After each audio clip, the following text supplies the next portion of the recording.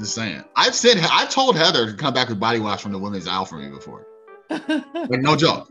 If I need body wash, I'm like, grab me something from your aisle. But what you need to do is go in with an attitude, and you need to go in and pick out your own, and also ask for a salesperson to help you so you can sample the scent, so they can know that a man has come here and demands the same type of treatment. I want the same treatment that these other chicks are getting. I want chick treatment. Don't just treat me like a dude. Don't point me at the sandalwood. I already got that. I already got that one. Exactly. I don't need the sandalwood. I don't need the Axe. I don't need the Old Spice. I need something different. I need something new. Right. Give me that strawberry shortcake. I'm saying. God damn it. Yeah. I use a coconut conditioner on my beard. It smells real good in the moment. Yeah. Boom. Yeah. There's an actual beard care, a whole trend, but there's a beard care store in one of our malls here where they have, I don't know if they have different scents, but they have that skincare in there. And I think one of the main things men have learned from beard care is skincare, because men don't always take care of their faces or moisturize or sunblock or any of those sorts of things the way I feel like I was educated through women culture, if that's the right way to say it. I was cultured as a woman to care about those things, but I don't think my brothers were at all. They were just a spit shine, and then they go outside. No. Francine, did you know it's gay to wear sunscreen for men? That's a health thing. That's not. It's weird. This is another thing. When I was in middle school, it's weird that it's gay. I would hear guys say that to other guys, and actually, ironically, a couple of guys who were saying it were actually gay. But I will say that they were just trying to figure out who else was gay. Yeah, I think that's what that was. But anyway, I always thought that was stupid, because it's like anything can be termed something, and then automatically it could save your life and you wouldn't use it because it's gay. I just thought that was the dumbest thing. And I mainly saw that among males. I didn't really see. Now, girls would use that to manipulate males, and make them feel bad, but that would usually make them angry. But when males use it against men, it make them angry, but it also put them in line. You know what I mean? So dumb. I'm with you, Nick. I condition my face and use beard oil. Like, Heather appreciates that my beard is not scratchy and that prickly smells thing. nice. Yeah. She's like, thank you. Yeah, do it for you and do it for your partner, right? I don't use beard oil, but I probably should start. I just you're gonna use have a the baby conditioner soon, so you want to use something on or shave it off. I can't do that. Okay. It's have you seen those videos? I can't do that. The baby gets scared. That's right. Right. What I have to start doing, I shave my chest, and I can't be doing that for a little bit. I have to let it grow out a little bit, because when my hairs are short, they stab. They go through my clothes and stab. It's like, you remember that scene in Spider-Man 1 where it like zooms in on his finger? He's got those tiny little hairs that lets him stick to walls. That's my hair on my body. If I shave it, that first like 2 weeks, it's poking through my clothes and stabbing and everything. So I need to like let my hair grow out a little bit, just so it's like long enough it's not stabbing my baby when we do skin to skin. Yeah. I always wondered about how men handle that. I know some men have taken to shaving, but the way hair grows back, it's some of them just let it grow, and they actually condition the hair on their chest. I don't want to get too personal, but they will condition because they want to hold their babies, and they want their babies to get used to their feel and scent and the difference feel between mommy and daddy. You know what I mean? So yeah. That's pretty cool, though. It's pretty cool to have that thought process. I don't think my father thought about it. Nick and I are evolved men, so you guys are evolved, because my dad used to tell me, "I pay your bills." I don't understand the rest of the thing. And grateful, you should be grateful. And that was what I heard. That was the translation. I like the idea. Your dad goes, "You're grateful. You gotta be." Right. Exactly. Yeah. What was that middle part? Yeah, I know. Oh my gosh. I'm like, dude, you guys are so weird. All right, let's start show 2. Welcome to this edition of Recap. I am sitting in for Josh Hyde this week. I am Francine Dash, and with me today are Anthony, the greatest writer of all time, Arno. Yeah. And we also have with us Nick, the greatest of all time, Holmberg. He's here to share his great wisdom and insight, and they're both here to help me to feel and think like I'm smarter. So let's see what's going to happen. On today's show, they both make me feel smart by comparison. Not even, but we'll go with it. So on today's show, we're going to be talking about the organ market. Now, you might be wondering what that is. We're not talking about the instrument. We're talking about organs like the kidney, liver, spleen. And there is a marketplace where people are buying and selling skin, fetuses even, to people who want to have them for various reasons, not just for medical reasons. But the legitimate organ market has to compete with this. They're always trying to advertise how they are different. So we're going to talk about both aspects of our organ market today. But before we get into that very intriguing discussion, we're going to talk about today's poll. Anthony, what do you have? Yeah. So the title of this poll is, what is fat? Is fat beautiful or ugly, healthy or unhealthy? Are we just obsessed with being thin, something that may be harder to attain for many people for different reasons? Whatever the talking points, Americans are talking a lot about weight and have many opinions on why it doesn't matter. So here's an example of some comments. So if you see any comments on any of Lizzo's fat acceptance photos, you will undoubtedly find a score of batshit insane women telling her that she looks beautiful. These are comments by other people, by the way. Men do not lie to other men in this way. They do not pretend that clinical obesity is beauty. Or, my wife was 25 pounds overweight after our second kid. I motivate her every day to get on the Peloton, run, walk, or eat healthy. She only needs to lose 12 more pounds to be back where she was before the first kid. I will not get off her ass until she's back because I love her. Or men saying, men usually don't comment on other men's appearances because we don't care. This is a lie. This is me talking. This is a lie. Fat dude can be as beautiful to someone as any other dude. We have the luxury of not valuing ourselves by appearance. If only some of these commenters had heard the pre-podcast discussion where Nick and I talked about our beard conditioning technique. This is a lie. We literally compliment each other on each other's hairs before we started recording this morning. Or comment for, I love my husband, but not his body, and he knows it. He has to lose the weight if we're going to have a life together. So our question was, when you discuss your weight, are you discussing it from a health perspective, or are you just talking about how you want to look? And do you think conversations and comments like the ones previously mentioned reflect a healthy discourse about weight? I want to take this to start. Right, I'm grabbing the ball. I'm running with it. You snatched that ball. Okay. I'm going to answer the second question first. None of that sounded healthy. Not a word of that sounded healthy. It's not like in a mental, emotional aspect, not a word of that sounded good. Yeah. That sounds abuse is too far, is a step too far, but it's somewhere in there. It's not no. So I have a very, I don't think it's unique, but I have a very like specific view on body fat.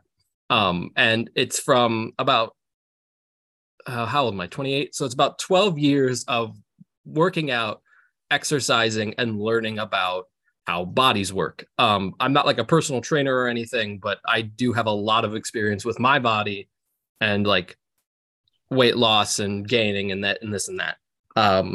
So grain of salt, I guess, since I'm not a professional. But I don't think body fat is negative or positive or yes, positive, but I'll get to that. But and I don't think it's inherently linked to health. And that might sound like really weird, but like obesity, for instance, is a social concept. You might have in your head, oh, obesity is the person on my 600-pound life, right? Whatever.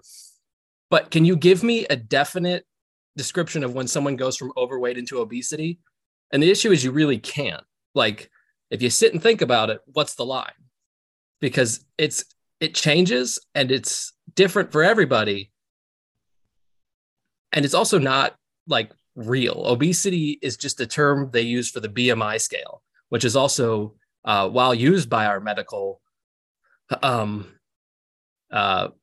used by medicine, was never meant to be a medical scale for health.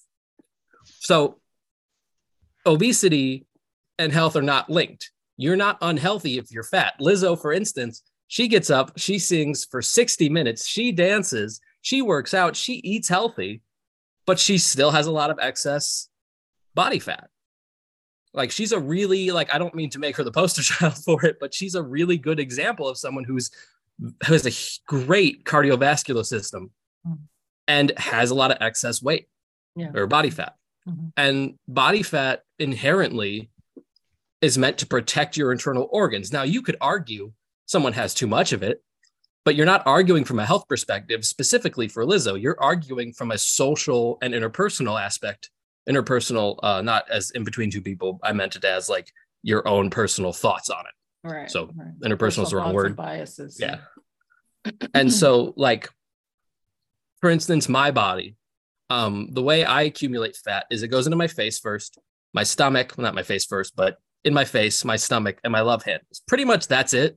I'll get a little bit from genetically my butt, and like then it'll start going into my upper arms. And it's really funny when I'm like bulking, which is a bodybuilding term, because I'll have like really wide arms up here and then really thin forearms. I'll look like those like pictures of dudes who only like do upper body but not their forearms for some reason. Oh God, yes. Yeah. Yes. You gave me an image. Yeah, but I don't think when people talk about body fat, I think it's definitely this social aspect of what people consider to be attractive. And I heard that like 2 or 3 times in the question itself, like, oh, my wife just has 12 pounds till she's back to her pre-baby weight. Why? What's the reason? Why aren't you letting up? Why are you forcing her as to like do 12 this? pounds will cause you not to love somebody? Like, right. It's just crazy. Yeah. And like Sorry with no, you're right though. It's crazy because I think regardless, right? If you disagree with everything I've said so far, fine. But here's a reality you're going to have to face. Eventually, you're going to get old and you're going to get fat. The way our society works today, if you're living in the US specifically, we're very sedentary, and your metabolism bottoms out as you get older. Mm-hmm. Like there's old people who are still skinny, sure, but they also don't eat. I don't know how to tell you this, but they just don't eat. Yeah. My grandmother like almost, I was about to say that. Yeah. My grandma's almost 90, smokes all day and just doesn't eat. Like, sure, she's skinny, but she is not healthy. That was my grandmother. Just would drink coffee all day. Yeah. And the last thing I'm going to say is that body fat is very heavily dependent on your genetics. Right. My mom, for instance, runs half marathons and has abs. But if you looked at her lower body, just like in a snapshot, you didn't see the other part of her, you might think that it's someone who's like leaning towards overweight because that's just where fat accumulates in her body. She's not unhealthy. She's not overweight. She's not colloquially fat, but just the way body fat accumulates in her body, she gets it in her legs and her butt. Yep. And so that's like conclusion. Body fat is commodified socially to be something like to be something that it isn't, because it's really just to protect your internal organs and be excess energy when you need it. Yeah. I think I agree with everything that Nick pretty much said. From my perspective, it's pretty much the same. There's the dichotomy of fat in the health space or fat in the aesthetic space. And I think it's mainly fat and aesthetic, and the average person doesn't know a lot about what the benefits of fat are and what it's needed for and how it protects. So when I see comments like this, in fact, I didn't say this, but I'm going to say this now. The very first comment that you read was from someone named Candace Owens, who took it upon herself to sounds about right. on this campaign to educate specifically Black women and the Black community about their acceptance of fatness. And so and as a part of that campaign, that comment was made. And I believe that it was posted on Lizzo's site, which I thought was unnecessary and mean. But that's where that kind of came from. So I think that when people do that, they're not doing that to help people, is what I'm basically saying. They're doing that to cut people down. And the way that I've raised my children, I told them that I don't believe in fat and skinny. I believe in healthy and unhealthy. So don't be, and I have to say that because, you know, children are so weight conscious. They have eating disorders. They have conditions where they don't see themselves realistically, and they'll get caught up in what other people say about how they're built or how they look. So I had to get to them early and often. And even still, it's an uphill battle. So, but it is true. And I agree with what Nick had to say about it. Yeah. And so do I. I mean,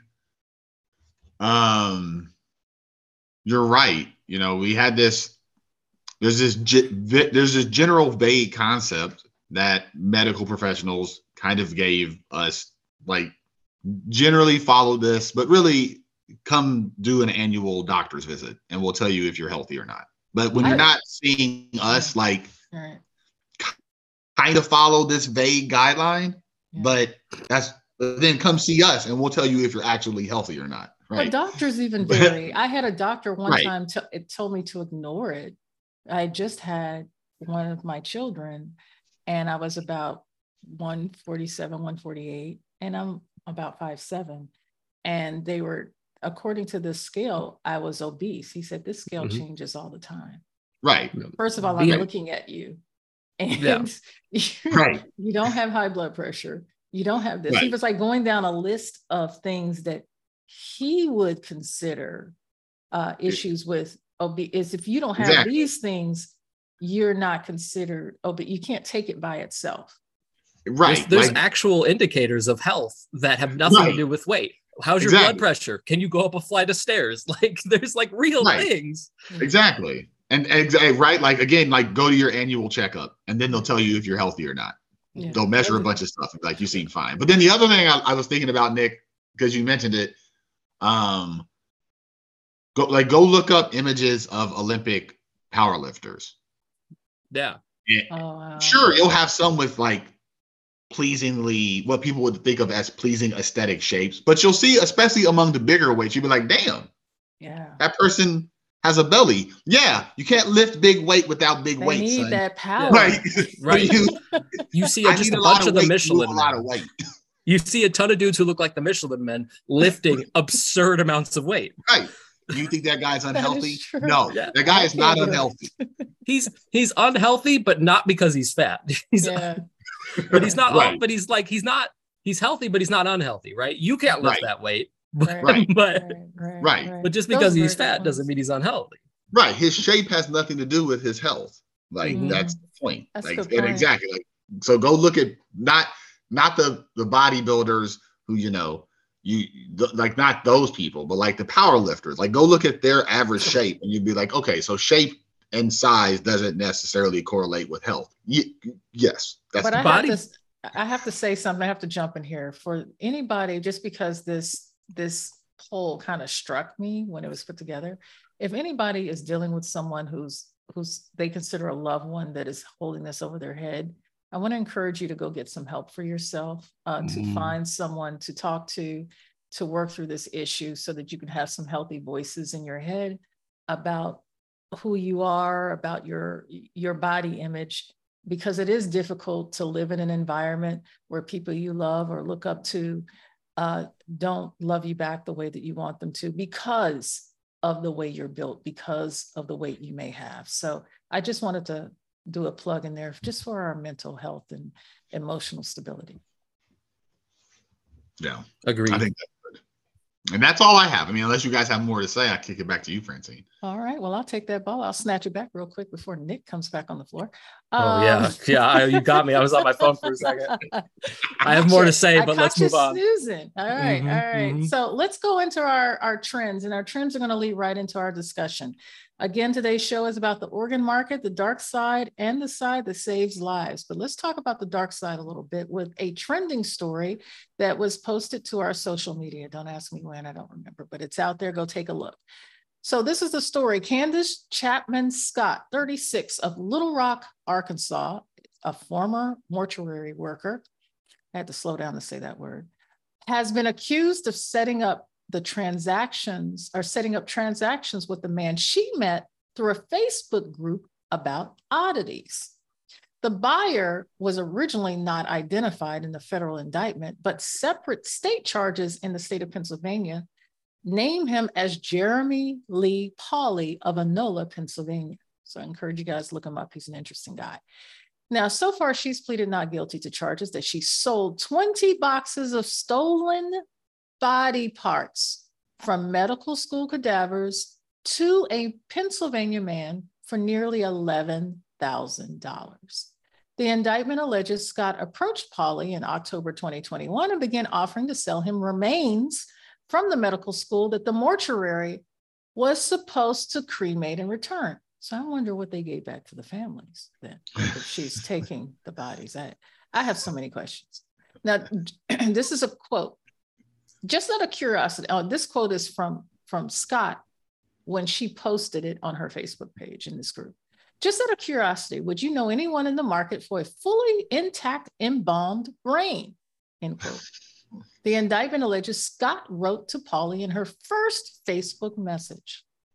Now, the indictment alleges that over the next 9 months, Scott sold Pauley fetuses, brains, because you can never have enough, hearts, lungs, genitalia, because you can never have enough, large pieces of skin, and other body parts not identified. At one point, the indictment alleged Scott sold the remains of a fetus at a discount, writing, quote, "He's not in great shape," end quote. That's really gross. The indictment alleges Scott collected $10,975 in 16 separate PayPal transfers. The 12 counts include conspiracy to commit mail fraud itself, conspiracy to commit wire fraud, and wire fraud, conspiracy. You get the gist of it. So there's a lot of fraud going on. Now, Pauley, the gentleman who received this stolen goods, and that's important for this story, is charged in Pennsylvania with a misdemeanor count of abuse of a corpse. There's some other stuff going on. There were other pieces, there were bodies. Now, this man has been found in the possession of entire whole bodies and skeletons that he has now been found to have obtained legally. I don't know the legal means of buying corpses, but apparently he has. In fact, he has a website, thegrandwonderkamer.com, if you're interested, where he shares his fascination of the macabre and also hosts workshops and conferences, if you're interested. What? Yeah, check it out. And I'll put the website in the chat here so you guys can have it. But again, he's been charged with abuse of a corpse, a felony count of receiving stolen property, a misdemeanor count of receiving stolen property, and a felony count of dealing in proceeds of unlawful activities. Right now, Pauley is free on bail, but he's scheduled to be in court this coming June. Yeah, that's the trending story about organ parts. Now, while you guys are processing this, I want to throw in another story that was also posted to our social media. And this is about a group or a family in Nigeria who were trying to buy organs on the black market for their daughter. And I forget what the specific organs were, but the reason why I bring up this story is this particular underground not only supplies people like Mr. Pauley, but also is meant to supply people like this family in Nigeria to try to help their daughter. And the reason why legitimate organ donation systems are really appalled by this is because you never know the condition of the organs you're getting. You're taking a huge chance. Things haven't been screened. You know nothing about the donor. This is an act of desperation. But to this story, going back specifically to Candace Chapman Scott and her selling these body parts, some of whom were supposed to be cremated. I'd love to hear your thoughts on that. Who wants to give us the first response? For starters, his website is very fascinating. I'm not gonna lie. I've been browsing it. Is that a clear your search history kind of website, or? Shockingly, no. Oh, okay. It's not. No. He claims like it's like he's doing like a nonprofit, like educational, like educating people about like death customs and like, you know, taxidermy history, like those kind of deals. Which, like, I mean, very legitimately could be true. That's like a fascinating study of interest, like how human cultures have handled death. Is legitimately fascinating and probably useful given our fears and hangups around death and what comes next. It probably is like a useful thing to try to help us cope better with this. That doesn't mean that like this is good, but I can see trying to be as generous as possible. I can't see a legitimate function to what he might be trying to do. Not in this case. Like, but I also, I mean, but as it relates to like the case, like it really is sad because you mentioned, you know, organ shortage is a problem. Right, right. Like thousands of people die every year due to a shortage of organs. Because most people don't die in such a way that makes organ donation possible. So there's a fairly limited pool. And not everyone can donate. There's a screening process. Right. Yeah. It's a really low percentage of people who will die, who can donate, and who will die in such a way that makes obtaining their organs possible. Right. So it is a problem that families and individuals in need have to compete.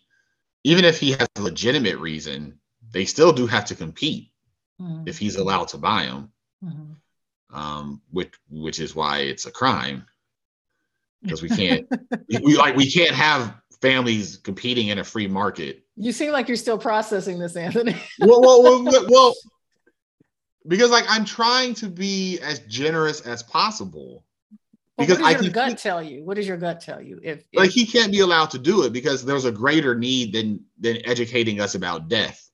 There's a greater need, which is saving people. Yeah, yeah. So even if you have a good reason for what you want to do, you still have to go to jail.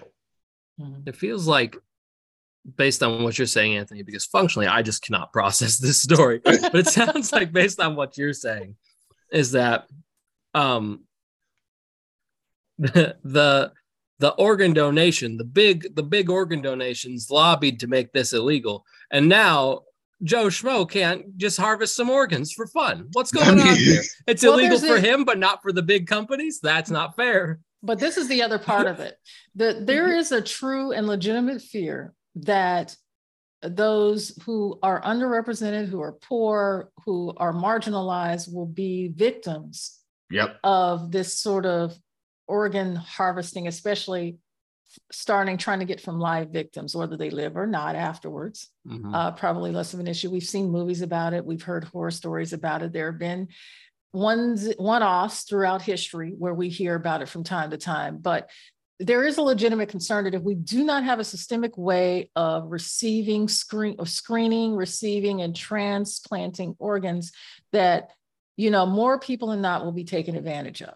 And those are going to be people who don't have a voice, who don't have recourse or advocacy, and it's going to just be a real hellscape. And so anytime we hear about situations where people are, that might be somebody's interest. Some people taxidermy rabbits, some people taxidermy humans, apparently. When we hear stories about people selling fetuses or selling hearts or lungs, and it's outside of traditional medical research, we all pause and lift a brow at the very least. We want to know what the heck is going on. Like, why do you need genitalia? And is there a study? You know, why do you need children's hearts? Or, is this some sort of weird ceremony? I mean, we can really get in our heads about this, right? So we create systems that minimize our fear and concern and also possible abuses. Yeah. And I also think there's an interesting component. Sorry, Anthony, to just no, you're good. Go ahead. Intercept there. I also think there's an interesting component between like the animal to human thing, like you mentioned just now, Francine, taxidermying rabbits versus a human is like too personal, I think, for most people. Like when I was in biology in freshman year, I had to dissect lamb lungs, right? It's gross, but if someone said, all right, dissect these human lungs, I'd be like, whoa, wait a minute, hang on. No, I'm getting an F. I don't care. This is too personal now. Right. Well, and I was going to say, actually, again, I'm trying to be generous, okay? But to what you just said, Nick, I see the struggle on your face. It's a struggle, but I'm trying. But to your point, Nick, right? We used to have the hangups we used to have around this were causing people to die. Like the initial people who had to learn about these things did it illegally. Mm-hmm. And this guy isn't doing it for research purposes, obviously. Well, he's not doing it for medical research, but he at least says he's doing it for like a cultural research. And, that's a legitimate, that can be a legitimate service to society. I think it is a legitimate service. I mean, I think there's definitely a legitimate service to that, but is this case? Right. Is this case a part of that legitimacy? And so because he is stealing organs potentially. No, he paid for them. I mean, I don't mean he legally obtained them. Good Lord. Because there is a market for selling organs. Those organs cannot be used for other people. Now just, theoretically, here's the theory. Let me just spitball the question at you guys, okay? Okay. What I mentioned earlier, most people can't donate. Most organs can't be used. Should people be able to buy organs that cannot be used for donation purposes? Because they may still be donated. If they've already been donated, this is my short answer. If they've already been donated, they're in the system, they've been screened and not useful. If they want to not black market, but straight market sell those, then I don't have a problem with it. Like when they die or like when they die. I just think it's gross, but I don't have a problem with it legally. You can check organ donor, but what if I get screened and they say, hey, you're not going to be an organ donor? Should I be able to check a box that says like, let some person like Polly buy my organs? Yeah. And then put the money into your estate? Absolutely. I think that should be your choice. I'm sorry. I just saw a bird go down outside my window. I'm concerned. Did one of those one-wing spirals. Oh, no. The organ talk. It's time to dissect some bird lungs, it looks like. Yeah. I don't know, because I'm just trying to think about how we could allow people to maybe get over our cultural hangups of like death and bodily functions without robbing the legitimate market, without robbing people of like organs that may be needed to save lives. I don't know. Maybe it's too macabre for people. Macabre, like, I don't know. Yeah. Well, there's always going to be someone it's not macabre for. So it's true. Well, let's talk about a legitimate case. All right. Yeah. This leads into the legitimate discussion, and we can bounce back between the two. I think that we can kind of like do a comparison if we like, but let's talk about John Ivanowski. I always mess up those last names because they have those extra in there. John Ivanowski, please forgive me for messing up your name. Unfortunately, he knows loss. 15 years ago, he lost his only son to cancer. And with his recent trials of going through his kidney failure, the thought of his daughter, who initially volunteered to be his donor, even being in surgery for a moment, was just overwhelming for his mind. He just couldn't handle it. So he rejected his daughter. Well, at the time, she was his only matching donor and the only donor available to him. So a year passes, right? During this year, Delane Ivanowski, a 25-year-old nurse, well, she was just not going to sit by and let her father wane away. So for that year, she worked behind the scenes as an anonymous donor so that her father could have the kidney he needed. And to everyone's relief, the operation was a success, but now came the time to reveal what she had done to her father. The betrayal, right? This is a quote for her. I was like, I'm not going to do it. I'm going to do this. I don't care how mad he is at me. I don't care if he kicks me out of the house or hates me or doesn't say a word to me for the rest of my life, she said. At least he'll be living a good life and not hooked up to a machine. Now, she goes on to say that, people don't realize how expensive kidney dialysis is. But also, after doing some research, organ donation is really expensive. You have to pay a lot of money before the donation part even starts. First, they have to evaluate your case before you get on the list. You have to be referred. You just don't go sign yourself up. So you get referred. You have to go through several tests, maybe a couple of doctors, get a referral, get on the list. There's some payments or transactions that have to happen between that time before you even get the organ. If they happen to find a match, they have to go through a screening process between the two. And it's just a lengthy process. It's a lengthy process meant to make it equitable and fair so you don't have people sneaking in the back door or trying to use their status or money to get organs. Is supposed to be fair for everybody. So this came as a shock to John, who was overcome with emotion as he saw his daughter enter his hospital room with a matching hospital gown. Now, he was obviously upset with her, but extremely grateful. He was only upset because of his fear of losing another child. And I think any parent can understand that. But having the time that they now have together is a gift. Every day is a blessing for him. So it's a beautiful thing to see this sort of organ donation story take place. And this also was one that drew a lot of attention and trended pretty highly on our social media. So what do you guys have to say about this story? Now, I didn't go into the dollars and cents that it cost, but it was a lot. I stopped counting. Yeah. It's much more than $11,000. He probably could have saved money going to another country to do it. Honestly, assuming he's in the U.S. Yes, he's in the U.S. He would have saved money to get the plane ticket to go there, the car rental, the hospital, the wherever you're staying, and fly back. He would have saved money. It's real wild. But that aside, the only thing I can really comment on is like the daughter aspect, because like and this is coming from a very detached standpoint. I haven't lost the kid, and I haven't had to get a donation of an organ or a donation from an organ from a kid, from one of my kids. But I feel like if your kid's offering to give you an organ, we all kind of colloquially back of our minds know how long organ donations take to get on the list, to get someone to do it. It could be years upon years upon years. That's what they were saying. It could be years for him. Yep. He would have been on dialysis the whole time. Exactly. And so to me, if my daughter says, hey, I'll give you one of my kidneys since I match, I'm going to say, okay. And I get that this guy has a hang up because of past trauma. I understand that.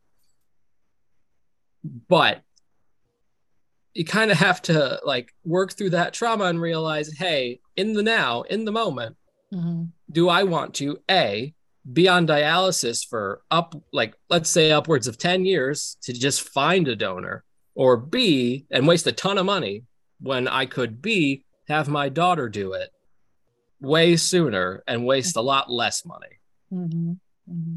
And I get picking option A. When I fell off a ladder and busted up my shoulder, dislocated it, I was an option A person who was like, I don't want to go get surgery on this. That's a whole thing. I don't care that there's a 90% rate of it falling out again.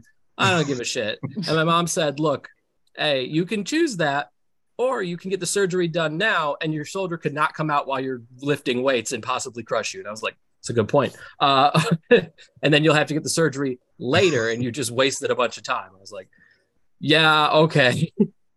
So option B, I think, is the logical and smarter option once you're able to work through that like initial trauma of the lost son. Now, you brought up an interesting point about going to a different country, and now I do want to spring the price on you guys. A typical surgery before insurance coverage is brought in is about $1.3 million for organ transplant. Damn. Surgery. Yeah. $1.3 million. Right. Yeah, So there's it's cheaper to just go abroad.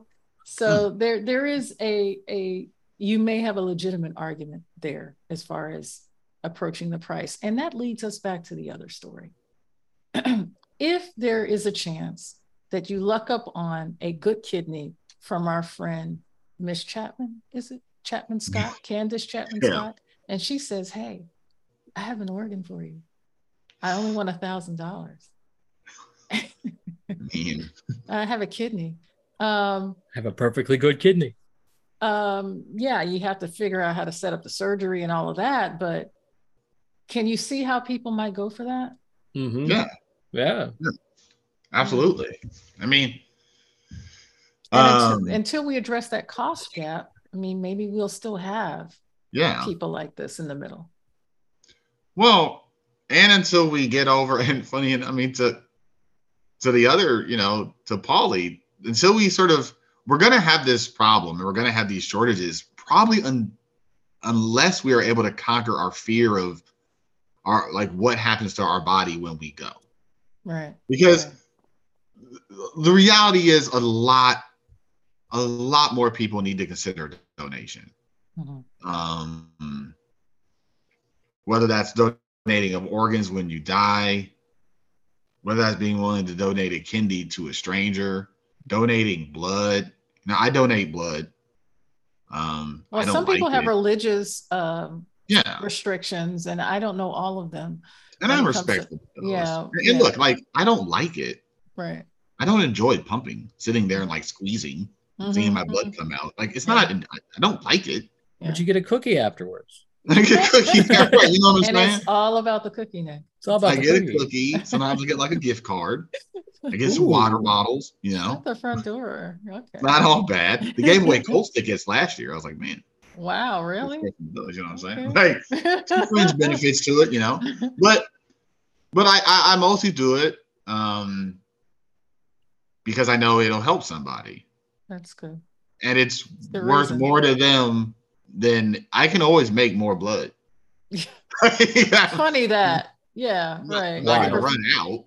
Freaking blood factory over there. Yeah. Yeah. And so this isn't to toot my own horn, just to say until more healthy people are willing to consider it, we're going to have this weird situation where people are going to be looking for black market buyers because it's so expensive. Because you have insurance pool in a country with a fucked up insurance situation. Nice. I guess that's sweet. I don't have insurance. My insurance doesn't cover this. Well, I guess you just need to come out of come up with $1 million, go rob a bank to buy an organ or something. I don't know.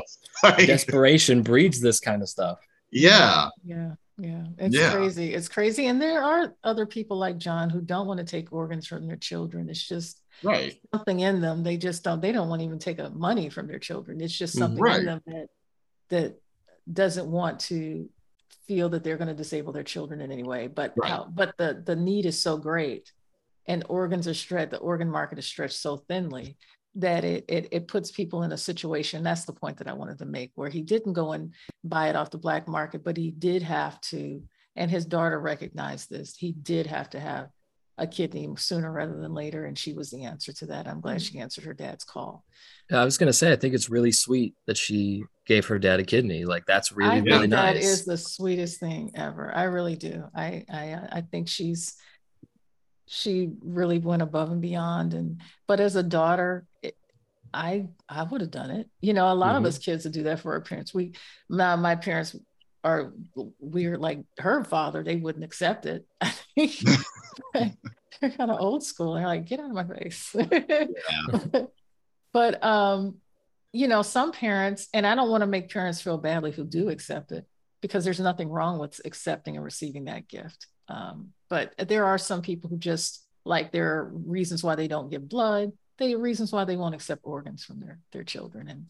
And so, yeah, you're right, Anthony. We do need to do more on that. Now, with that being said, we have to end our discussion there so we can make room for our honorable mention.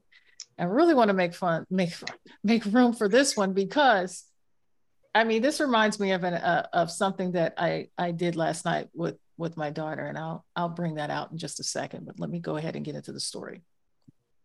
So this is the story. Honorable mention.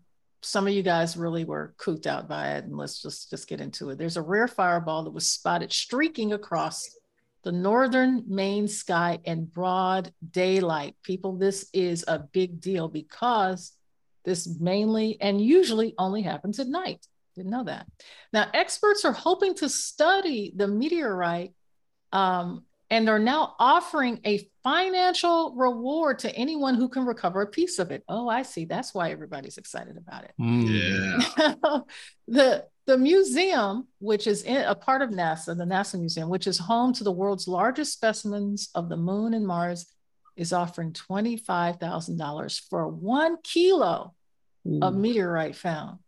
1 kilo, 25,000. So somebody's going to change their kilo inventory over this.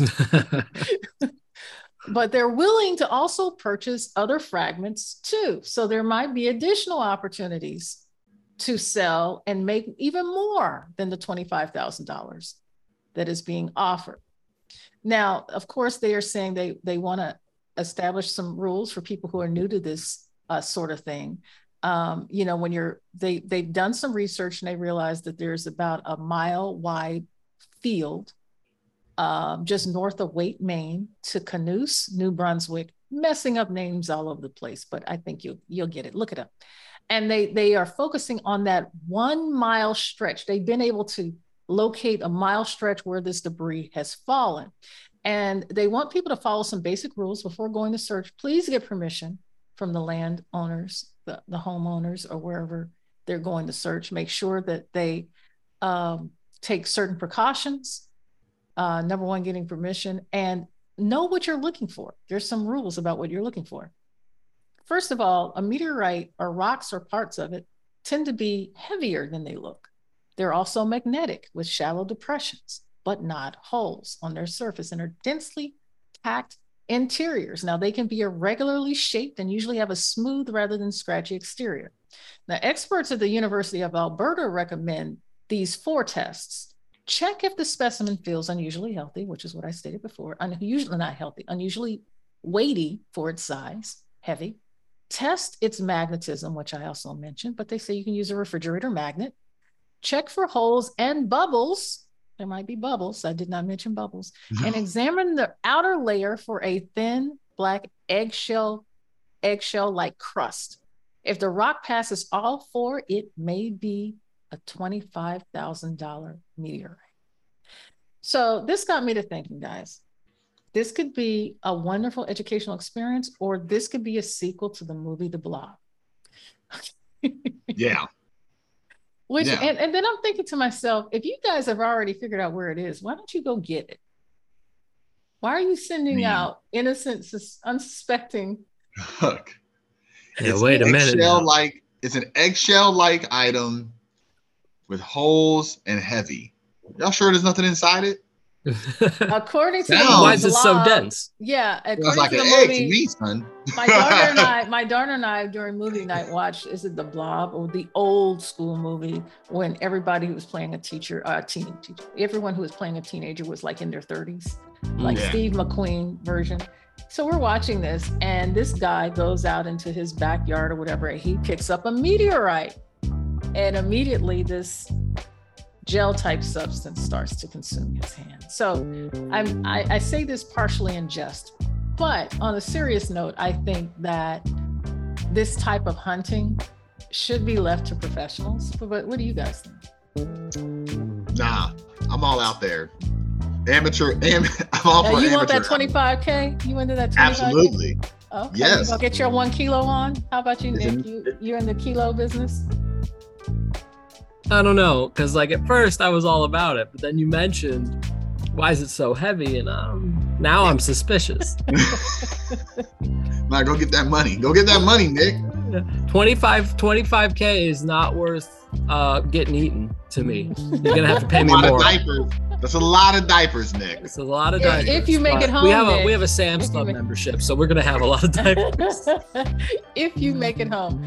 Well, if I make it home, right? Yeah, people definitely check out that story among others on our website. We really appreciate the feedback that we get from you guys, let's say that Instagram and Facebook have created this opportunity for us to kind of take a look at the reach. So now we're able to see who's connecting with what stories. And with that, we're going to let that be the final word. Again, I want to thank our listeners and those participating in our social media. I want to encourage you to continue this discussion along with all the others on our social media pages on Facebook and Instagram at Pointcaster. This podcast has been brought to you in part by Eliag Productions, a studio podcast. I can't talk today. A studio for podcasters and musicians and anybody who's got anything to say. And of course, Pointcast News. To listen to any of our podcasts, please go to our website at pointcast.news or visit us at Apple Podcasts. Also, be sure to like and follow us on Facebook, Instagram, and Twitter. And of course, be sure to join us next time. So am I doing this dash out thing? Am I dashing out? Do it. Dash out. It's not cool if you don't hit the record button at the right time, though. It's just No, they'll cut it. All right, dash out.